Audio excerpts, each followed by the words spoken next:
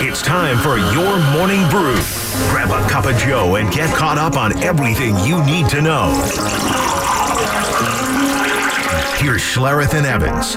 Hey, before we start the brew, somebody asked, one of our 6 a.m. texters asked, maybe you could share with your uncool 6 a.m. listeners what cap, no cap means. Which I understand. I understand the question because all the people who totally know what cap and no cap means, they don't get up till around 9:30. Yeah, right. So, yeah. So why don't you explain to the okay, well, I people will not in the know. Explain it to you like it was explained to me. Cap would be like putting a cap on something like, hey, that's not necessarily true or that's false. That's like, oh man, that's cap. That's not. That ain't cool. It ain't true. It ain't whatever. No cap means, man, that ain't no lie. That is straight spitting truth in people's eyes. Whole milk. So think of it. Cap is skim milk. Right. No cap, whole milk. Skim milk. So, Rogue, Sydney Cora, our new board op here on the show, our resident Gen Zer. Yeah, how'd he do? Honestly, that was straight up 100% cap. True. That was cap. No, that was no cap. No That's cap. No cap. See, I was testing her. I think you were confused. No. I think you were really confused. Do you know how many times my daughter and son have used cap and no cap with me? Do you use it back on them? I have started to use it back on them. Well, not I have. I've been doing it for a while. And they just give me kind of that like, right, oh, you're a wise ass grin, huh? Yeah. I'm like, yes, I am. Yes. And that's no cap. That's no cap. I love it. All right, here we go. And that's no cap. Todd there you go. Todd Helton. That would be Hall of Famer Todd Helton to you and me. Yeah, I would use the word validate. I was kind of talking to my wife, and it's kind of one thing I said. Kind of everything I've done is kind of it really did happen, and and it was good enough to make it to the Hall of Fame. That's awesome. Yeah, it really did happen. Almost surreal, right? When you sit back and look at it. I think sometimes it's hard to see kind of the forest through the trees when you're actually in it. And then to be able to sit back and have this time away and kind of get that 10,000-foot view and go, wow, amazing. Because, there's always that, like what you battle through, injuries and everything else that you go through. And, Todd is going to show up for 155 of the 162 a year or whatever it is. Like he's going to be there the long haul. You know when it's really going to hit him? You've been to Cooperstown. No, I have never been. I've never been to Cooperstown. I thought you might have gone with your baseball team back in the day. No, never went to Cooperstown. So I've been a couple times, and it's just it's everything you expect. It's magical. It is an absolute bucket list place to visit if you're a baseball fan. And what's great about it is that during Hall of Fame weekend, all the living Hall of Famers, most of them all come out. They come back, and a lot of it is just kind of. You hang out. They have different discussion forum groups. They sit around literally on like a front porch of a hotel overlooking a lake, and they just share stories and reminisce and talk baseball. And I think when Todd finds himself in that environment, looking around and rubbing shoulders with the all-time greats, that's going to hit him at a whole nother level. That is so cool. I love. I've done a couple of events over the years that have a bunch of Hall of Famers that are there, and just being in the same room and having those discussions with those guys. And you don't even want to talk. You just want to sit back. You just want to be the proverbial fly on the wall and just listen. Yeah, it's awesome. That's really cool. Next on the Morning Brew, the Nuggets shake off a sluggish first half, blow out the Pacers in the third quarter 39-19, and then make the plays down the stretch to beat the Pacers in Indy 114-109. Michael Malone very confident in his team's ability to come through in the clutch. Regardless of this road trip, we're 3-1 right now on this road trip, having won the last 3 in a row. But I have all the confidence in this team. This team just won a championship.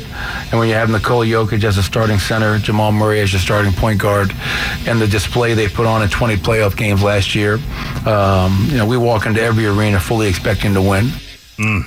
Yeah, and the NBA got a glimpse of why these guys are so special, the way that they operated down the stretch in this game. Jamal talking about why he and Jokic work so well together. It's just fun to have a partner like that to be able to play with, where he's so unselfish, that's the best way for me to put it. He's just playing the game, and whatever happens. So it's a lot, a lot of teams in the NBA don't have that. So I'm blessed to be here, play with him, like a guy like that for my whole career.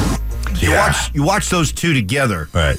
And that's what makes them the best closers in basketball, because individually they're both dynamic and really good and really clutch at what they do.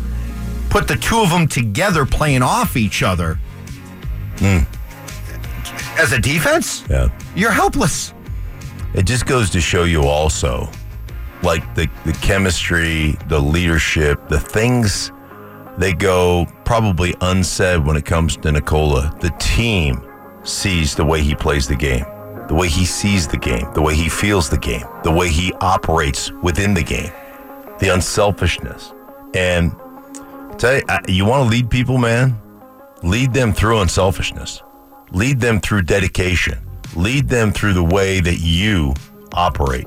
And you can't help but see that stuff as a player if you're not blind, if you're human. Now, there's some guys that probably wouldn't see that. Like, we know the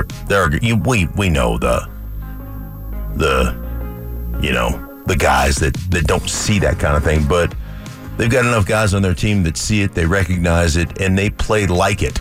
Like the way they emulate him by the way he plays, they try to mimic.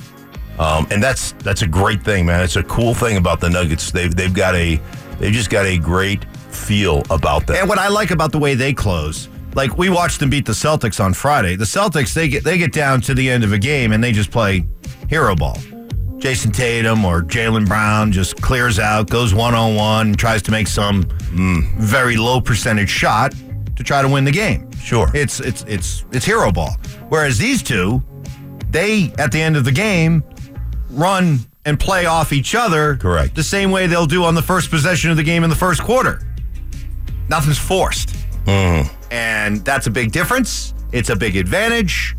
And it's why they're the defending champs, going for 2 in a row. Next on the Morning Brew, the Avalanche, fresh off a successful 3-2 road trip, home tonight. Speaking of no cap, playing the Capitals, hosting Washington tonight, and take a good, close, clutch them tight to your chest look at these Avs for the next 2 days. Home against Washington tonight, Friday at home against Los Angeles, because then they go back out on the road again, and we won't see them till after the Super Bowl at home. After this, they have a 6-game road trip, plus a break thrown in there as well for the All-Star game. So they play tonight and Friday, January 26th. They play the Kings. Add in a break, All-Star break, 6-game road trip. They don't come home and play again until February 18th. So enjoy these next two. Yeah, it's a bit of a stretch, huh? I don't know how I feel about All-Star. I guess All-Star break in the middle is okay. Well, now you're getting not only the All-Star break, but now they get time off. They're getting a legitimate break. Everybody does, which I think is good. Yeah. Maybe not so good for the fans. It's a long break without hockey, but... What do you need a break from? These guys, It's easy. Oh, come on. Here we go, football guy. It's easy. Come on. I mean, what do you need a break from? You're playing every other night. You're playing back-to-back nights. 3 games in 4 nights. Yeah. 4 and 6. Traveling. Yeah. It's not like you guys who get to, sit around all week and then, get on a plane and fly in and relax and eat and get up. I don't know why they need to play a game. I don't know why they need a break. That'll do it for the Morning Brew. If you can play 3 games in 4 nights, then it certainly isn't that hard. That'll do it for the Morning Brew. Keep listening. We're going to have another name to call out in our flyaway to Vegas. Be listening for that. And also coming up next, we're going to start to take a look at some of the key moves for the Broncos in the offseason with a little game called Should They Stay or Should They Go? That's next.